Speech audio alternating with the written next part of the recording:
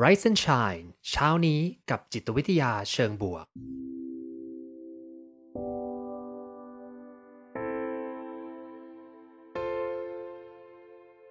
สวัสดีครับยินดีต้อนรับเข้าสู่พอดแคสต์เพื่อทุกท่านอยู่กับผมภูมิธีรพุทธปิติชัดผมเป็นอาจารย์มหาวิทยาลัยและผู้คลั่งไคล้เกี่ยวกับเรื่องราวของจิตวิทยาเชิงบวกและการนำไปประยุกต์ใช้ในชีวิตประจำวันรวมทั้งการทำงานในองค์กรเหมือนเช่นเคยนะครับผมจะมาส่งกำลังใจให้ทุกท่านออกไปทำชีวิตให้น่าใช้ในทุกๆวันกันนะครับ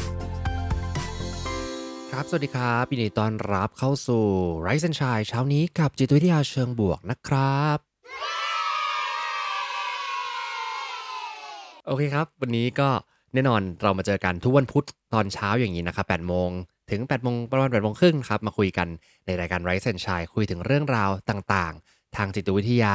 เชิงบวกนะครับเพื่อจะมาทำให้ชีวิตทุกท่านน่าใช้ยิ่งขึ้นในทุกๆวันเลยนะครับผมก็วันนี้เรามาคุยกันด้วยหัวข้อ Digital Flourishing นะครับหรือว่าการสร้างชีวิตที่ดีด้วยเทคโนโลยีที่มีในมือนั้นทำอย่างไรได้บ้างนะแล้วก็ไอ้เทคโนโลยีที่มีในมือเนี่ยมันจะมีวิธีการจัดการมันยังไงบ้างนะจริงๆใน Rise and Shine เราเคยคุยกันบ่อยๆเหมือนกันเรื่องของการที่เราจะจัดการกับเทคโนโลยีต่างๆนะการจัดการชีวิตอย่างไรให้มันทำได้ดีได้บ้างนะครับผมซึ่งวันนี้เนี่ยจริงๆเอาเนื้อหานะครับมาจากบทความของคุณเอมี่แบล็งสันนะครับผมก็พูดถึงเรื่อง Digital Flourishing นี่แหละการที่จะทำให้เราใช้ชีวิตของเรากับเทคโนโลยีต่างๆนะให้มันสามารถที่จะเติบโตไปได้อย่างดีโดยที่ไม่ได้มีความ overload overuse เกินไปนะหรือว่าไม่ได้ไปถึงขั้นติดกับมันแล้วก็ควบคุมชีวิตเราแทนที่เราจะควบคุมชีวิตมันนะแต่คราวนี้ครับถ้าเราเป็นคุยกันในแนวของการบริหารจัดการการทำดิจิทัลดีท็อกซ์อะไรอย่างนี้นะมันก็เป็นเทคนิคธรรมดานะแต่ว่านักจิตวิทยาเนี่ยแค่นั้นไม่พอนะเราจะต้องมีการวัดผลนะการวัดผลแล้วก็ต้องดูว่าถ้าเราตั้งเป็นคอนเซปต์ขึ้นมาเนี่ยว่าไอ้ Digital Flourishing เนี่ยมันจะมีการวัดผลยังไงบ้างนะก็แน่นอนเราก็มีเครื่องมือสนุกๆมาให้เพื่อนๆเล่นกันนะแต่เดี๋ยวค่อยโพสแล้วกันเดี๋ยวรอเดี๋ยวไม่งั้นเดี๋ยวทุกคนจะวิ่งไปทำกันหมดนะแล้วก็จะไม่ฟังผมนะ ก็เดี๋ยวค่อยโพสแล้วกันนะครับผมมีเซอร์เวย์เล็กๆเป็นเหมือนกับแบบทดสอบแต่ว่าเป็นภาษาอังกฤษนะครับผมก็อ่านไม่ยากมากส่วนใหญ่ก็จะเป็นเรื่องของการใช้เทคโนโลยีต่างๆนะทำเป็นควิซเล็กๆออกมาแล้วเสร็จแล้วมันก็จะออกมาเป็นคะแนนว่าเราเนี่ยมีรู้สึกว่าเป็นทักษะหรือว่าเป็นสภาพนะสเตตัสของเรานะว่ากับเทคโนโลยีต่างๆที่อยู่ในมือของเราเนี่ยมันช่วยให้ชีวิตเรามันดีขึ้นไหมหรือว่ามันคอยบั่นทอนทำลายชีวิตเราเหลือเกินนะแล้วก็จะได้รู้ว่าเราจะต้องมาปรับยังไงได้บ้างนะครับเดี๋ยวไว้ผมแชร์ตอนสักครึ่งหนึ่งของรายการแล้วกันนะครับผมคำถามของนักวิจัยครับผมเขาก็ถามว่าจริงๆแล้วเรามีเทคโนโลยีในมือนะแล้วเราจะทำยังไงให้สิ่งนี้มันเป็นส่วนหนึ่งของชีวิตที่มันมีความสุขนะชีวิตที่มันดีได้บ้างเพราะว่าเราคงปฏิเสธไม่ได้แหละว่าทุกวันนี้เทคโนโลยีมันเข้ามามีส่วนร่วมกับชีวิตของเราแทบจะทุกการเคลื่อนตัวของเราเลยก็ว่าได้นะมันเริ่มมีเทคโนโลยีติดไม้ติดมือของเราก็ตลอดไม่ว่าจะเป็นมือถือที่ติดกับเรานะนาฬิกาดิจิตอลก็ตามนะหรือว่าอุปกรณ์ต่างๆการทำงานของเราก็ใช้เทคโนโลยีเพราะฉะนั้นมันคงปฏิเสธไม่ได้ว่าเราไม่สามารถที่จะแยกจากเจ้าเทคโนโลยีเหล่านี้ได้นะนอกจากโอเคบางอาชีพนะเราอาจจะสามารถเลือกตัดได้ใช่ไหมครับว่าโอเคเราอยากจะไปปลีกวิเวกนะหรือว่าจะไปทำสมมติว่าไปทำสวนทำนาของตัวเองแล้วก็แยกออกไปจากชีวิตในเมืองนะอาจจะสามารถแยกออกจากความที่เราค่อนข้างอินทิเกรตกับเทคโนโลยีนี้ได้บ้างพอสมควรเนาะแต่ในเมื่อคนส่วนใหญ่ครับอาจจะไม่สามารถทำอย่างนั้นได้นะเราจะทำยังไงให้เราอยู่กับมันได้แล้วเติบโตไปด้วยกันนะเป็นส่วนหนึ่งของการเติบโตที่ดีใช่ไหมครับซึ่งเขาบอกว่าถ้าเป้าหมายของการมีสิ่งที่เราเรียกว่า Digital Wellness นะคือมีสุขภาวะทางเทคโนโลยีทางดิจิทัลทั้งหลายเนี่ยที่ดีเนี่ยมันคือการบาลานซ์กันระหว่างการนำเทคโนโลยีมาใช้นะแล้วก็มาอินทิเกรตกับทุกส่วนในชีวิตเพื่อดึงให้ชีวิตเราดีขึ้นแต่ไม่ใช่อินทิเกรตไปในแบบที่ว่าโอ้โหติดแล้วก็จมจ่อมกับมันจนไม่สามารถที่จะหลุดออกมาจากมันได้เนาะเพราะฉะนั้นทำยังไงได้บ้างนะวันนี้เดี๋ยวจะมาคุยกันซึ่งเขาบอกว่าถ้าเรามีเจ้า Digital Wellness ที่ดีเนี่ยเราจะสามารถที่จะโฟกัสในการทำงานมากได้นะแล้วก็สามารถเข้าสู่สภาวะ flow ได้นะเราคุยกันไป เยอะๆใน Rise and Shine แล้วล่ะสภาวะ flow คืออะไรนะแล้วก็เมื่อแทนที่เทคโนโลยีมาเนี่ยจะคอยดึงดูดความสนใจของเรานะทำให้เราโฟกัสยากขึ้นแต่ถ้าใช้มันถูกประโยชน์เนี่ยสามารถให้เราโฟกัสได้เข้าสู่สภาวะ flow ได้ด้วยเนาะแทนที่มันจะมาดึงเราออกไปกลับพาเราโฟกัสได้ด้วยหรือชอบคำนี้มากนะเขาบอกว่ามันจะ live in harmony คืออยู่กันอย่างสอดคล้องไม่ว่าจะเป็นเรื่องของสุขภาวะทางกายแล้วก็ทางโลกดิจิทัลทั้งหลายนะมันเชื่อมโยงกันแล้วก็สามารถที่จะทำให้เกิดความสัมพันธ์ที่ดีกับผู้อื่นได้ด้วยเนาะรวมถึงการดูแลตัวเอง self care แล้วก็สามารถที่จะดูแลเรื่องของ data แล้วก็ privacy ของตัวเองเนาะสุดท้ายถ้าเราบริหารจัดการดีๆครับผลรวมของมันเนี่ยเทคโนโลยีจะมาตอบโจทย์ที่บอกว่าจะทำให้เป็นส่วนหนึ่งของชีวิตที่มีความสุขมีคุณค่าได้อย่างไรบ้างเนาะเพราะฉะนั้นครับก็มีเครื่องมือตัวนี้นะเครื่องมือที่เดี๋ยวผมจะแชร์นะครับเขาบอกว่าถ้าให้เพื่อนๆลองจินตนาการอย่างนี้นะว่าสมมุติสิ่งที่เราต้องการจะไปเนี่ยเราเรียกว่า digital flourishing นี่เปรียบเสมือนกับการที่ต้นไม้มันออกดอกผลออกมาสวยงามแต่กิ่งก้านสาขานะเป็น flourish ออกมาอย่างนี้เนาะ Digital flourishing เนี่ยคือจุดที่ดีที่สุดที่เราอยากจะไปคือใช้เครื่องมือทางเทคโนโลยีเนี่ยเข้ามามีส่วนผสมกับชีวิตและทำให้ชีวิตเราดีนะอยู่ตรงกลางคิดอยู่ตรงกลางนะถ้าเราขยับไปทางขวาสักหนึ่งก้านนะมันก็จะเรียกว่าเทคโนโลยี overuse นะคือใช้เทคโนโลยีเกินไปละเนาะแล้วก็สุดท้ายด้านขวาไปอีกไกลๆอีกทางหนึ่งนะก็จะเป็น digital addiction หมายความว่าเป็นการที่ยึดติดกับเริ่มเสพติดการใช้เทคโนโลยีละอันนี้คือเป็นปลายสุดเอ็กซ์ตรีมเลยนะเสพติดมากๆเลยหรือว่ากลางๆก็คือแค่ใช้มันเยอะไปหน่อยไม่สมดุลและตรงกลางที่เราต้องการเนี่ยเป็นต้นไม้ที่เติบโตเนี่ยคือ digital flourishing คราวนี้เราพูดก้านทางขวาไปแล้วนะแล้วก้านซ้ายเรามีอะไรบ้างก้านซ้ายของเราเนี่ยก็คือตรงข้ามกับการใช้มันอย่างหนักหน่วงนะคือสิ่งที่เราเรียกว่า digital minimalism ใช่ไหมครับเราจะเคยได้ยิน movement นี้นะว่าเฮ้ยเราพยายามจะทำให้มัน lean ที่สุดทำให้มันน้อยที่สุดเท่าที่ทำได้ยังใช้อยู่แหละแต่ว่าลดนะลบแอปต่างๆออกไปนะจัดระเบียบเครื่องมือต่างๆนะพยายามปิดทุกอย่างเวลาที่ไม่ใช้นะเป็น digital minimalism บางคนก็พยายามจะใช้ movement นี้อยู่นะแต่ถ้าเกิดว่าทุกคนวิ่งมาใน Clubhouse อยู่กับผมนี่ก็อาจจะไม่ค่อยนะ แต่ว่าดีใจนะครับที่มาร่วมกันนะแล้วก็สุดท้ายเลยคือ Digital Detox คือปลายสุดของด้านซ้ายคือทิ้งหมดเลยนะแล้วก็อาจจะเลิกใช้เทคโนโลยีไปเป็นวัน2วันคล้ายๆกับการทำ IF นะแต่เป็นการทำ IF แบบเทคโนโลยีคือไม่ใช้เทคโนโลยีตัดไปก่อนเลยแล้วค่อยกลับมา connect ใหม่การทำนานๆทีอันปลั๊กบ้างหยุดใช้บ้างก็ดีเหมือนกันนะก็เป็นการ refresh ตัวเองแต่ว่าเป้าหมายของเจ้าบทความเนี่ยครับแล้วก็เซอร์เวย์ที่จะเดี๋ยวผมจะแจกเนี่ยนะครับคือเขาบอกว่าเราเนี่ยสามารถหาสมดุลตรงกลางได้คือชีวิตทุกวันเนี่ยมันคงไม่สามารถมาดีท็อกกันได้แบบ24ชั่วโมงเนาะแล้วก็อาจจะไม่สามารถทำมินิมอลลิซึมได้ตลอดเวลามันอาจจะมีคลัตเตอร์บ้างมีความวุ่นวายบ้างนะแต่ทำไงครับให้เราเข้าอยู่ตรงกลางเป็นสิ่งที่เราเรียกว่า Digital Flourishing เนี่ยแหละคือนึกถึงภาพต้นไม้ที่มันมีส่วนผสมของสิ่งต่างๆที่รวมตัวกันแล้วทำให้เขาเติบโตได้เนาะคือไม่ได้มากเกินไปไม่ได้น้อยเกินไปทางพุทธก็คือทางสายกลางนี่แหละเนาะสายกลางทำอย่างไรให้มีดิจิทัลเข้ามาเป็นส่วนหนึ่งของชีวิตได้อย่างดี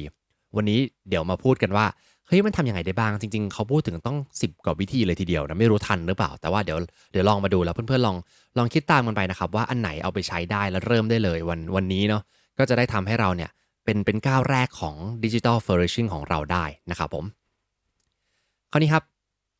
ก็ในตัว Digital Wellness เนี่ยเขาตั้งเป็นเหมือนกับสถาบัน Digital Wellness ขึ้นมาเลยเนาะโดยที่เขาพูดถึงเรื่องงานวิจัยเรื่อง Wellness งานวิจัยสุขภาวะของดร. Margaret Swarbrick นะครับผมดร. Margaret Swarbrick เนี่ยบอกว่า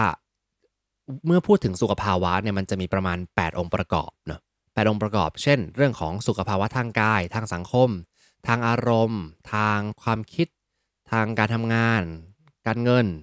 เรื่องของ spiritual นะครับจิตวิญญาณนะแล้วก็เรื่องของสภาพแวดล้อมนะ8ด้านอันนี้ถ้าเกิดว่าใครลองไปเซิร์ชdimension of wellness อะไรเงี้ยมันก็จะขึ้นมานะเวลาพูดถึงสุขภาวะองค์รวมเนี่ยก็เป็นสิ่งที่เราคิดถึงกันนะสุขภาวะต้องดีนะร่างกายแข็งแรงสิ่งแวดล้อมต้องโอเคนะอารมณ์ต้องอยู่ได้ดีมีสุขภาวะทางการเงินที่ดี รวมๆกันนะก็จะทำให้เรามี well-being ที่สมบูรณ์ซึ่งเรื่องนี้ใครอยากฟังย้อนนะครับไปฟังได้ใน Rise and Shine ตอนก่อนๆนะก็จะมีพูดถึงองค์ประกอบของ well-being เหมือนกันนะครับก็จะได้ลงลึกเรื่องนี้ไปแต่คราวนี้ครับทีมงานนักวิจัยเนี่ยก็เลยบอกว่าถ้ามันมีเรื่องของ wellness ที่เป็นสุขภาวะของการใช้ชีวิตทุกๆวันนะแต่มันยังขาดเรื่องของ digital wellness หรือเปล่านะคือการมามองเรื่องของสุขภาวะทางดิจิทัลนะว่ามันมีอะไรบ้างนะก็น่าสนใจเหมือนกันนะคราวนี้ครับเราลองมาดูว่ามันมีอะไรบ้างนะในบทความเนี่ยเขาบอกว่ามันจะมีถึงประมาณ8เรื่องเขาก็เอาตัวที่เป็นเจ้าดิจิทัลเจ้า wellness dimension เนี่ยของดร. Margaret Swarbrick เนี่ยมาปรับให้เป็น digital flourishing wellness อะไรของเขานะคือปรับให้มาเป็น8องค์ประกอบของ digital flourishing แล้วก็ไอ้8องค์ประกอบเนี้ยอยู่ในเซอร์เวย์ที่เดี๋ยวผมจะแชร์นะครับประมาณ6องค์ประกอบคือทำเสร็จปุ๊บมันจะบอกเลยนะว่า6องค์ประกอบนั้นมีอะไรบ้างตอนนี้คุณมีระดับของ flourishing ในการใช้ดิจิทัลเท่าไหร่แล้วก็อีก2องค์ประกอบไม่ได้อยู่ในนั้นนะแต่ว่าเขาอยู่ในลิสต์ว่ามันจะช่วยทำให้เราเนี่ยมีวิธีการใช้ชีวิตกับเจ้าเทคโนโลยีต่างๆนี้ได้อย่างดีอย่างไรบ้างเนาะสิ่งหนึ่งที่นักจิตวิทยาชอบทำนะแล้วก็เราทำได้ดีคือเราจะชอบวัดเนาะเราจะวัดกันว่าไม่ใช่วัดกันแบบว่า ไปวัดกันหรือเปล่านะแต่ว่าเป็นเรื่องของการวัดสิ่งที่จับต้องไม่ได้นะให้มาจับต้องได้มากขึ้นผมจะพูดบ่อยเรื่องนี้นะซึ่งเอาจริงๆอ่ะมันก็มี bias บางอย่างแหละแล้วมันก็ไม่ได้วัดได้เป๊ะ 100% ขนาดนั้นแต่อย่างน้อยเราพอจะรู้นะพูดง่ายๆเหมือนกับปกติเวลาเราไปชั่งน้ำหนักนะเราก็ไปชั่งน้ำหนักปุ๊บแล้วมันก็จะออกมาเป็นค่าบางเครื่องชั่งน้ำหนักก็จะออกมาเลยว่าเนี่ยคุณมีค่าไขมันเท่าไหร่มีค่าอะไรนะ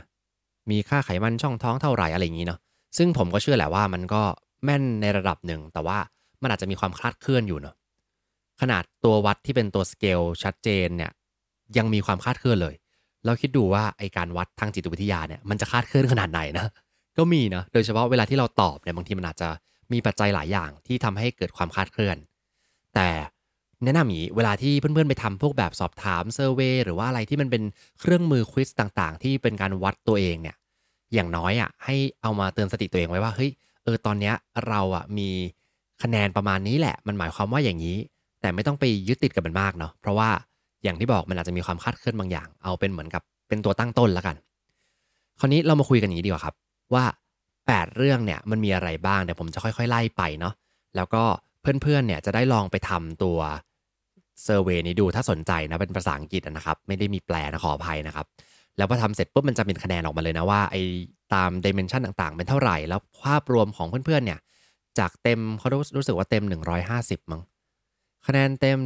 150คุณอยู่ในระดับไหนนะ digital flourishing นะซึ่งแอบมาบอกก่อนนะว่าผมเขาบอกว่าคะแนนของผมอยู่ในจุดที่ค่อนข้างดีนะค่อนข้างดีมันจะตลกมากพอทำเสร็จมันจะเป็นสเกลสีแดงสีส้มสีเหลืองสีเขียวอ่อนเขียวเข้มใช่ไหมผมอยู่ตรงกลางเป๊ะเลยครับสีเหลืองคือ90เต็ม150เนาะคืออีกนิดนึงก็จะแย่แล้วนะ digital flourishing ยังไม่ค่อย flourish เท่าไหร่นะอาจจะแบบ overuse ไปหน่อยหรือเปล่าไม่รู้นะเดี๋ยวแชร์อีกทีหนึ่งตอนท้ายแล้วค่อยๆบอกไปว่าทำยังไงนะมาคุยกันก่อนว่ามันมีองค์ประกอบอะไรบ้างนะวิธีการองค์ประกอบของการสร้าง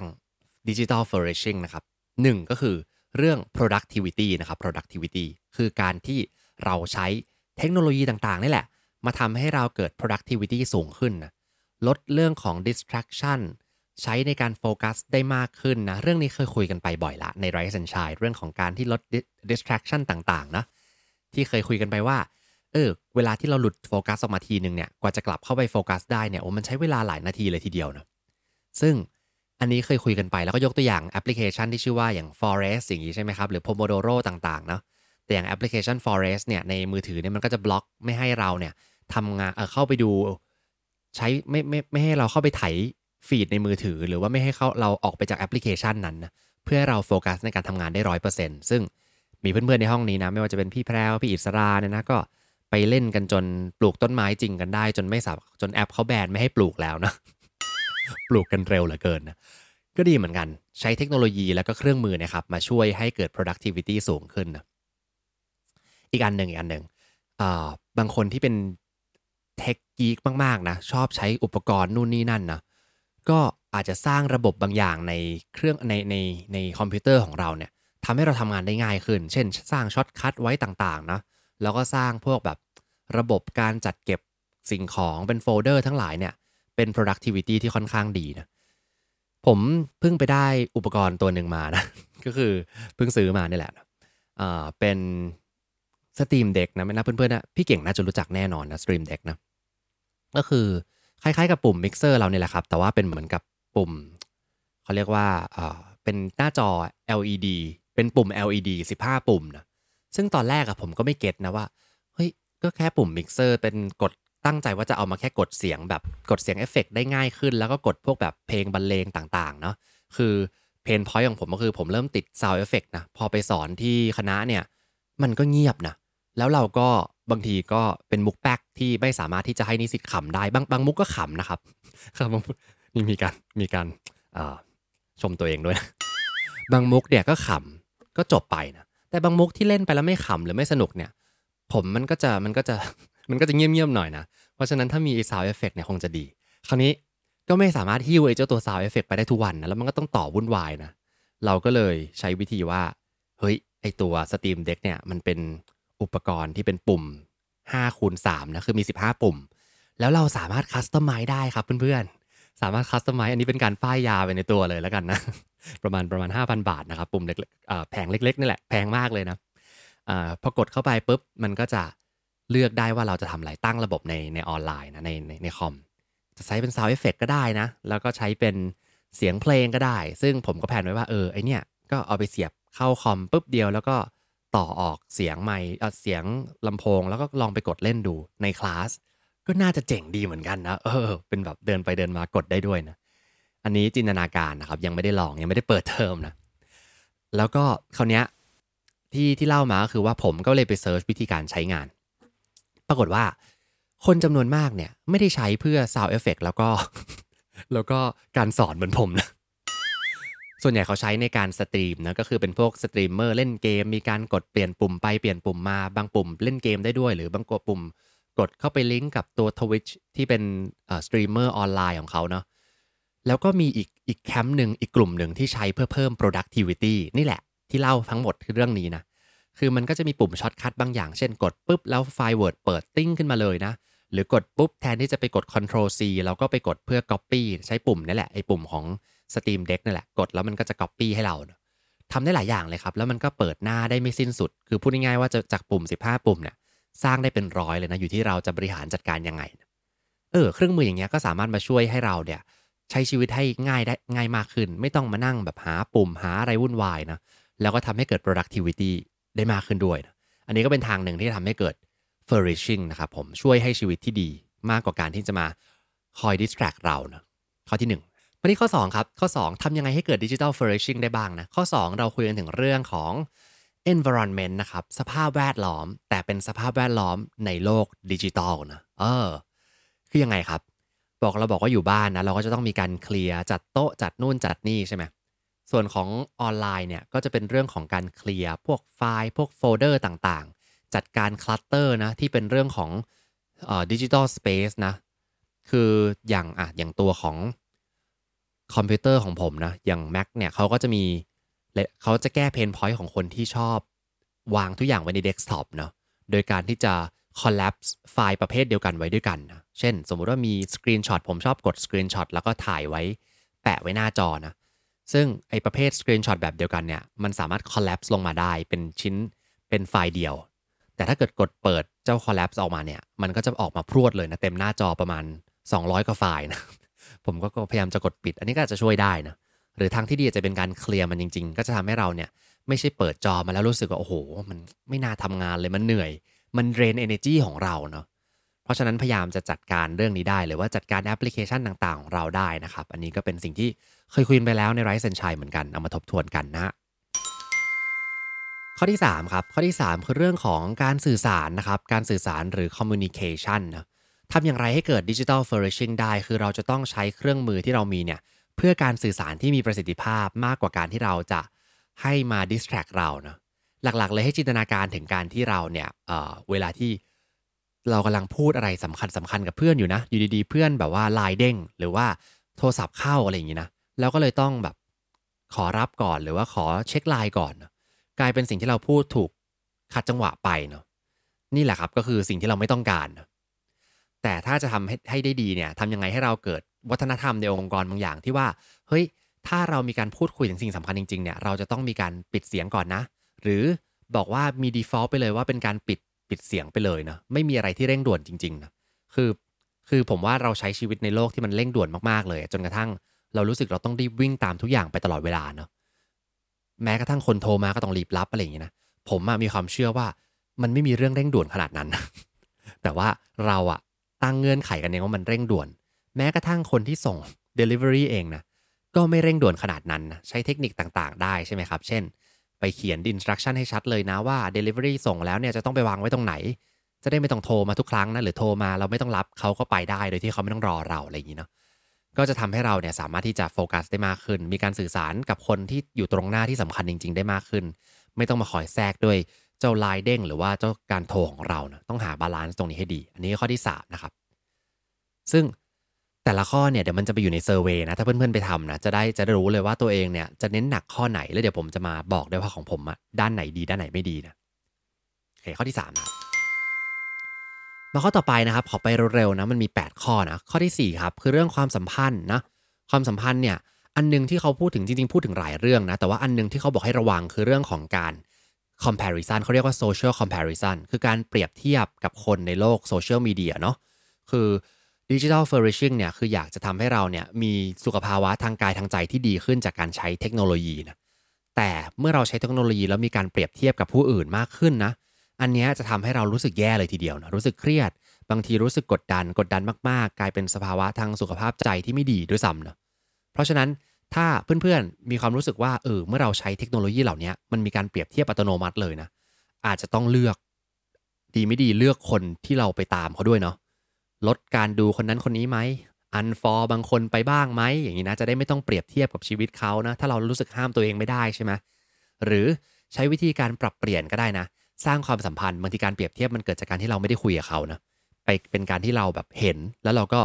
รู้แหละว่าคนนี้เป็นเพื่อนเราแล้วก็อิจฉานะอิจฉาแล้วก็รู้สึกว่าเฮ้ยมันไปเที่ยวอีกแล้วนะฉันติดอยู่กับบ้านมานานแล้วเนาะunfollow ซะเลยนะก็ได้นะแต่ว่าถ้าไม่อยาก unfollow เขาสามารถที่จะเปลี่ยนไอ้ความรู้สึกอิจฉาหรือความรู้สึกแย่ๆเปรียบเทียบเนี่ยเปลี่ยนไปเป็นการสร้างความสัมพันธ์ที่ดีกับเขาเลยก็ได้นะอาจจะฝึกจากการที่ไปคอมเมนต์นะเป็นยังไงบ้างไม่เจอกันนานเลยสบายดีไหมนะเห็นร่าเริงกับการไปท่องเที่ยวเลยนะดีใจด้วยนะพอเราเริ่มเปลี่ยนมาเป็นความสัมพันธ์ที่ดีแล้วเราจะสังเกตเห็นว่าพอเรามีความสัมพันธ์กับใครสักคนหนึ่งที่เราไว้ใจแล้วก็สนิทกับเขานะเราจะไม่ค่อยเปรียบเทียบในเชิงลบมากนะเราจะรู้สึกว่าเขาเป็นเพื่อนของเราเราก็อยากให้เขามีความสุขในมุมของเขาเนาะเพราะฉะนั้นพยายามหาสิ่งที่เป็น positive social comparison นะคือไม่ได้เปรียบเทียบกับความให้เกิดความรู้สึกแย่ๆนะครับแต่ว่าเป็นการ form connection ที่ดีนะเป็นการทำให้เกิด meaningful interaction ไปคุยกับเขาไปคอมเมนต์พูดคุยจริงจังนะแทนที่จะบอกว่าสวยจังเลยนะแบบประชดเล็กๆใช่ไหมก็บอกว่าเป็นยังไงบ้างสบายดีนะภาพสวยมากเลยคิดถึงจังไม่ได้คุยกันนานแล้วอะไรอย่างเงี้ย ก็สร้างความสัมพันธ์ที่ดีได้ด้วยนะครับเปลี่ยนจากความรู้สึกแย่ๆ shift focus สักเล็กน้อยนะฮะอันนี้ข้อที่4ความสัมพันธ์นะครับคุยกันมา4ข้อแล้วเนาะเรื่องของ productivity สภาพแวดล้อมนะครับเรื่องของการสื่อสารแล้วก็เรื่องของความสัมพันธ์นะครับผมอีก4ข้อที่เหลือนะก็ไม่ได้เยอะมากจริงๆข้อที่5เนี่ยเป็นเรื่องของสุขภาวะทางใจทางจิตนะครับ mental health นะครับผมอันนี้มันก็จะไปวนๆกับข้อเดิมๆนะที่บอกว่าเราใช้เทคโนโลยีเยอะเกินไปนะแล้วก็เป็นพื้นที่จริงๆมันควรจะเป็นพื้นที่ให้ express ความรู้สึกดีๆของตัวเองหรือ creativity ของตัวเองนะอย่าใช้เพื่อเป็นการไถไปเรื่อยๆนะไถไปเรื่อยๆในเซอร์เวย์เนี่ยมันจะมีคำถามข้อหนึ่งถ้าผมจำไม่ผิดนะเป็นเรื่องของการเมื่อคุณตื่นมาแล้วคุณจับมือถือเลยหรือเปล่าอะไรอย่างเงี้ยนะอันเนี้ยก็อาจจะเป็นมาอยู่ในส่วนนี้เหมือนกันที่ว่าเราไถอย่างไร้สติเนาะเพราะฉะนั้นเขาให้ใช้เทคนิคนี้ครับเปลี่ยนวิธีจากการไถไปเรื่อยๆหรือว่าใช้เทคโนโลยีต่างๆโดยที่เราไม่รู้ตัวไม่ได้สติเนี่ยให้มามีโฟกัสมากขึ้นเขาเรียกว่า intentional use เนาะโดยวิธีเป็นอย่างนี้ครับตื่นมาตอนเช้านะครับถ้าเราไม่อยากจะเสียสุขภาพจิตกับเทคโนโลยีที่มันเข้ามาแล้วเราไหลไปตามเขาเนี่ย ให้ตื่นมาตอนเช้าแทนที่จะหยิบมือถือเนาะให้เอากระดาษกับปากกาไปข้างๆเตียงครับแล้วก็เขียนความตั้งใจในวันนั้นว่าเราจะตั้งใจใช้เทคโนโลยีอย่างไรบ้างเนาะคืออาจจะเขียนความตั้งใจในการใช้ชีวิตในแต่ละวันก็ได้ด้วยเนาะหรือว่า gratitude อะไรก็ได้นะแต่ว่าสิ่งหนึ่งที่อย่าลืมเขียนก็คือว่าวันนี้เราจะใช้เทคโนโลยีอย่างไรเช่นเราจะใช้คอมพิวเตอร์ในการติดต่อประชุมกับลูกค้าของเรานะเราจะใช้มือถือในการติดต่อกับคนที่สำคัญคนที่เรารักนะเราจะพยายามลดการหยิบมือถือขึ้นมาเวลาประชุมนะเนี่ยลองเซตความตั้งใจของเราไว้เป็นเหมือนเข็มทิศปักไว้เลยครับปักธงไว้ว่านี่คือสิ่งที่เราอยากจะทำวันนี้แล้วพอมันเกิดเหตุการณ์ที่เราจะต้องเผลอไปทำเนี่ยมันจะเตือนสติเราได้บ้างนะอันเนี้ยครับก็พอเริ่มทำบ่อยๆปุ๊บเราก็จะไม่ตกเป็นเหยื่อของเขาเรียกว่า infinite scoring นะใช่ไหมก็คือไม่ได้ไถไปเรื่อยๆอย่างไร้สติเนาะเพราะฉะนั้นก็จะทำให้เราตั้งใจได้มากขึ้นหรือเขียนไปเลยก็ได้ว่าคืนนี้ก่อนนอนเนี่ยเราจะเว้นเวลาสัก20นาทีไม่แตะมือถือนะจะได้ไม่ต้องมานั่งไถไปเรื่อยๆนะครับเพื่อสุขภาวะจิตที่ดีนะอันนี้ข้อที่5นะครับข้อที่6นะครับข้อที่6คือเรื่องของสุขภาพทางกายเนาะหลายๆคนบอกเลยว่าสุขภาพกายเนี่ยแย่มากเลยพอใช้เทคโนโลยีเข้ามาเยอะนะดูทีวีตลอดเวลาเล่นเกมใช้คอมพิวเตอร์หลังขดหลังแข็งนะแล้วก็มีการถ่ายผมจะเป็นบางทีแบบว่านั่งอยู่โซฟาแล้วก็ถ่ายมือถือทำให้เราไม่ได้ออกไปขยับเคลื่อนไหวใช่ไหมครับคราวนี้เนี่ยเราก็มีถึงเรื่องของเขาพูดว่าเป็น EMF นะผมก็เพิ่งเคยได้ยินแต่ว่ามันก็คือคลื่นแม่เหล็กไฟฟ้านะ Electromotor Force นะการใช้พวกนี้อยู่ตลอดเวลา connect เข้าสายเสียบปลั๊กไว้เนี่ยมันก็มีคลื่นแม่เหล็กไฟฟ้าส่งผลต่อสุขภาพที่ไม่ดีนะเพราะฉะนั้นอาจจะต้องลองมาเปลี่ยนนะเป็นสิ่งที่ช่วยให้เกิดสุขภาวะทางกายทางใจที่ดีขึ้นนะใช้เทคโนโลยีเนี่ยมาช่วยเราแทนเช่นมีการ track การนอนหรือว่าการออกไปวิ่งเตือนเราให้ออกไปวิ่งนะ Apple Watch ก็จะมีเตือนให้ลุกขึ้นมาได้แล้วใช่ไหมอันนี้ครับเอามาใช้ช่วยได้เนาะแทนที่จะมาโฟกัสในเรื่องของทำให้ร่างกายของเรามันไม่ได้ขยับเคลื่อนไหวนะอันนี้คือข้อที่6โฟกัสในเรื่อง physical health ด้วยนะครับข้อที่7และ8น่าสนใจมากอันนี้6ข้อเนี่ยผมว่าเพื่อนๆคุ้นเคยแหละข้อที่7เนี่ยไม่รู้เพื่อนๆเคยได้ยินหรือเปล่ามันเป็น movement อันหนึ่งซึ่งเดี๋ยวไว้มีโอกาสจะมาเล่ายาวๆเลยแล้วกันนะมันเป็น movement ที่ชื่อว่า quantify self ครับผมเชื่อว่ามันเกิดจากนักจิตวิทยาบางคน quantify self นะผมได้ยินมานานแล้วล่ะแต่ว่ายังไม่ได้มีโอกาสเข้าไปดูอะไรมากนะคือเป็น movement เรื่องของการที่ quantify ก็คือทำให้สิ่งที่มันจับต้องไม่ได้นะมานับได้ quantify นะ quanti ก็คือจำนวนนะจำนวนนับนี่แหละ quantify self ก็คือเอาสิ่งที่มันเป็นชีวิตประจำวันที่เราซูมไปเร็วๆไหลไปเร็วๆเนี่ยทำให้เป็นตัวเลขขึ้นมาให้ได้หมายความว่ายังไงนะสิ่งที่เพื่อนๆทำดีไม่ดีก็คือเป็น quantify self อยู่แล้วนะเช่นเรามานับจำนวนบางคนบอกนั่งสมาธินั่ง track ไปเลยว่าวันนี้ฉันนั่งสมาธิกี่นาทีนะบางคนบอกว่ามีการทำ mindful eating เรื่องนี้ไม่เคยคุยนะmindful eating เนี่ยเพื่อนผมเป็นผู้เชี่ยวชาญเลยนะไม่ได้พูดเล่นนะมันมี movement ชื่อว่า mindful eating จริงๆนะไว้เดี๋ยวชวนเพื่อนมาเล่านะก็อาจจะวัดได้นะว่าเวลาในการกินเท่าไหร่นะเวลาในการที่เราใช้กับมือถือเท่าไหร่หรือบางทีเดี๋ยวนี้มันจะมีพวก tracker ในตัว Apple มือถือของเราเนี่ยก็สามารถดูได้นะเจ้า quantify self เนี่ยคือเขาพยายามจะนับจำนวนของสิ่งที่เราให้คุณค่าในชีวิตนะแล้วก็ลอง track มันทำเป็นกราฟพลอตออกมาแล้วดูว่าเราจะปรับแก้มันยังไงได้บ้างเนาะซึ่งมีเว็บไซต์เลยนะใครลองไปดูก็ได้นะครับเว็บไซต์ quantify self เนี่ยเขาก็มีรายละเอียดบอกมาเลยนะว่า movement เนี้ยทำเรื่องอะไรบ้างเป็นคล้ายๆกับเว็บบอร์ดนะแล้วแต่ละคนก็มารวมตัวกันแล้วบอกว่าฉันอยากจะทำเรื่องนี้เหมือนกันเป็นพวกเนิร์ดกิ๊กเหมือนกันนะอยากจะมานั่งวัดอะไรบางอย่างที่เกี่ยวกับตัวเราเองนะก็ทำได้นะซึ่งเดี๋ยวนี้อุปกรณ์มันเยอะมากเลยนะพวก watch ต่างๆมือถือนาฬิกาช่วยวัดสิ่งต่างๆให้เราเองโดยที่เราไม่ต้องมานั่งจดเองเลยก็ได้นะการเดินการอะไรของเรานะมือถืออยู่ในกระเป๋าตังค์ใช่ไหมแล้วก็แบบเดิน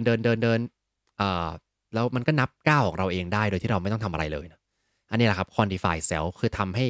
สิ่งที่จับต้องไม่ได้มาจับต้องได้เราจะได้รู้ตัวได้มากขึ้นนะอันนี้ข้อที่7นะครับแล้วก็มาถึงข้อสุดท้ายนะครับข้อสุดท้ายคือผมชอบข้อนี้มากเลยคือ digital citizenship นะนอกจากการที่เราจะมีสุขภาวะทางกายทางใจทางความสัมพันธ์ที่ดีแล้วเนาะหรือว่าเรื่องของการมีการสื่อสารที่ดีมีประสิทธิภาพกับผู้คนนะครับ สิ่งที่สำคัญเลยคือเราจะต้องเป็นพลเมืองในโลกดิจิทัลที่ดีได้ด้วยนะคือหมายความว่ายังไงนะ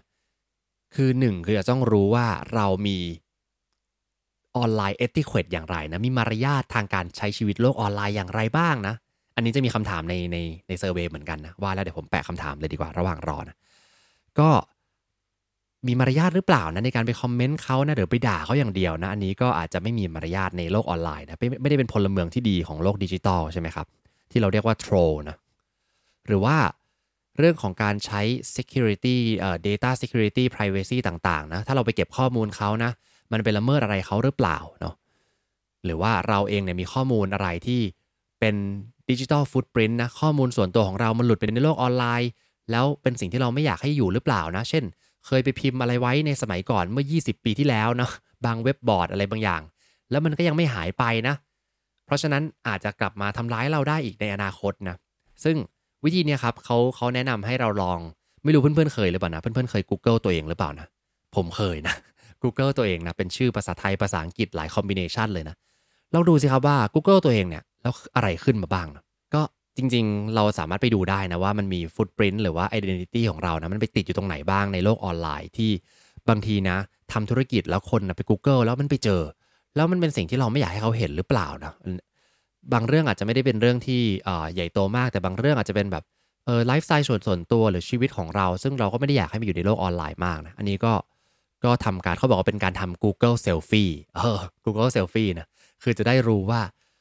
มันมีอะไรที่เราต้องรู้เกี่ยวกับตัวเองบ้างแล้วก็ข้อมูลอะไรที่เราควรจะเอาออกไปบ้างนะครับผมเพราะฉะนั้นนะนอกจากการมีเป็นพลเมืองที่ดีแล้วนะยังจะต้องรู้สถานะของตัวเองในโลกออนไลน์ด้วยนะไม่ให้มันติดอยู่ตลอดไปนะครับผม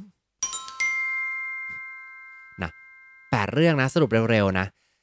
เรื่องของ productivity ทำยังไงให้เราใช้เครื่องมือออนไลน์ของเราเนี่ยหรือว่าเทคโนโลยีต่างๆดิจิทัลต่างๆเนี่ย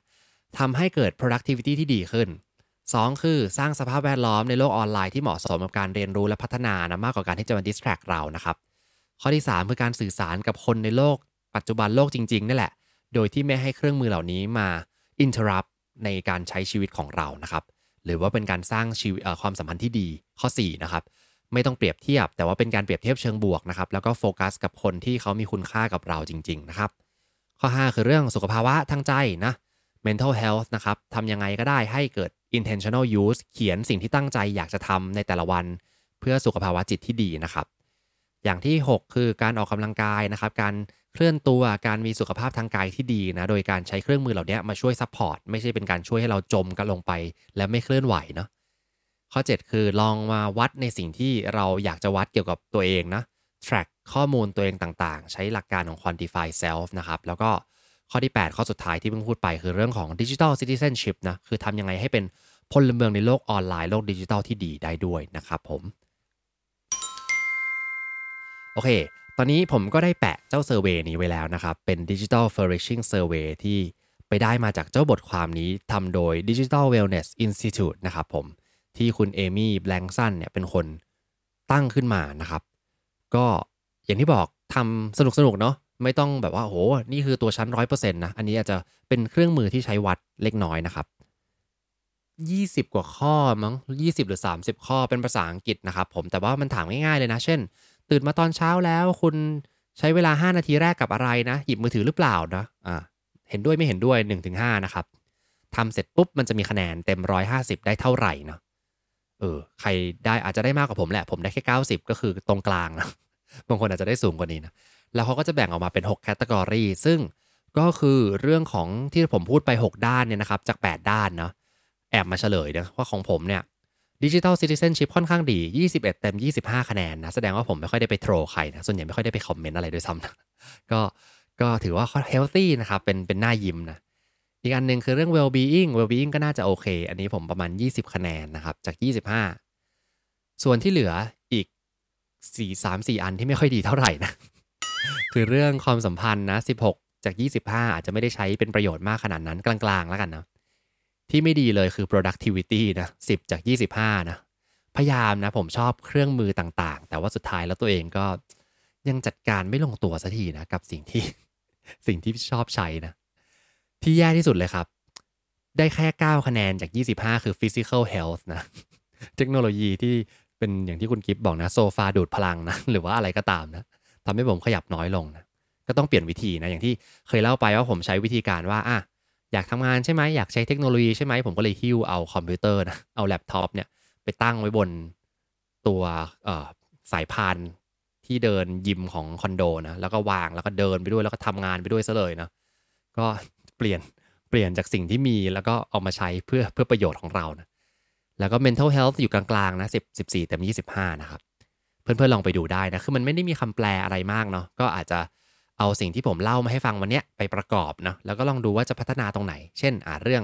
ของผมเรื่องการออกกำลังกาย physical health ไม่ค่อยดีเท่าไหร่ใช้เทคโนโลยีแล้วทำให้แย่ลงก็อาจจะมาดูว่าเราจะมีการ track อะไรได้ไหมว่าวันหนึ่งอย่างเช่น Apple Watch มานั่งปิดห่วง3ห่วงให้ครบได้ไหมอะไรอย่างงี้เนาะก็อาจจะมาช่วยได้คือพอเรารู้ว่าจุดเริ่มต้นของเราอยู่ตรงไหนแล้วเนี่ยมันจะทำให้เราเนี่ยไปต่อได้ง่ายขึ้นเนาะเพราะฉะนั้นก็ลองทำเซอร์เวย์ดูนะครับข้างบนนี้นะครับแล้วก็ออกมาเป็นคะแนนตามที่ผมได้กล่าวไปนะครับ6ด้านนะแล้วก็จะมีคะแนนรวมว่าสุดท้ายภาพรวมของ Digital Flourishing ของทุกท่านเป็นอย่างไรบ้างนะครับผมขอบคุณที่ติดตามหากสนใจคอนเทนต์แบบนี้อย่าลืมกด subscribe ตามช่องทาง podcast ของท่านและสามารถติดตาม Facebook Group โดย Search Rise and Shine เช้านี้กับจิตวิทยาเชิงบวกวันนี้ขอให้ทุกท่านมีความสุขออกไปทำชีวิตให้น่าใช้ออกไปตามหา what makes your life worth living กันนะครับ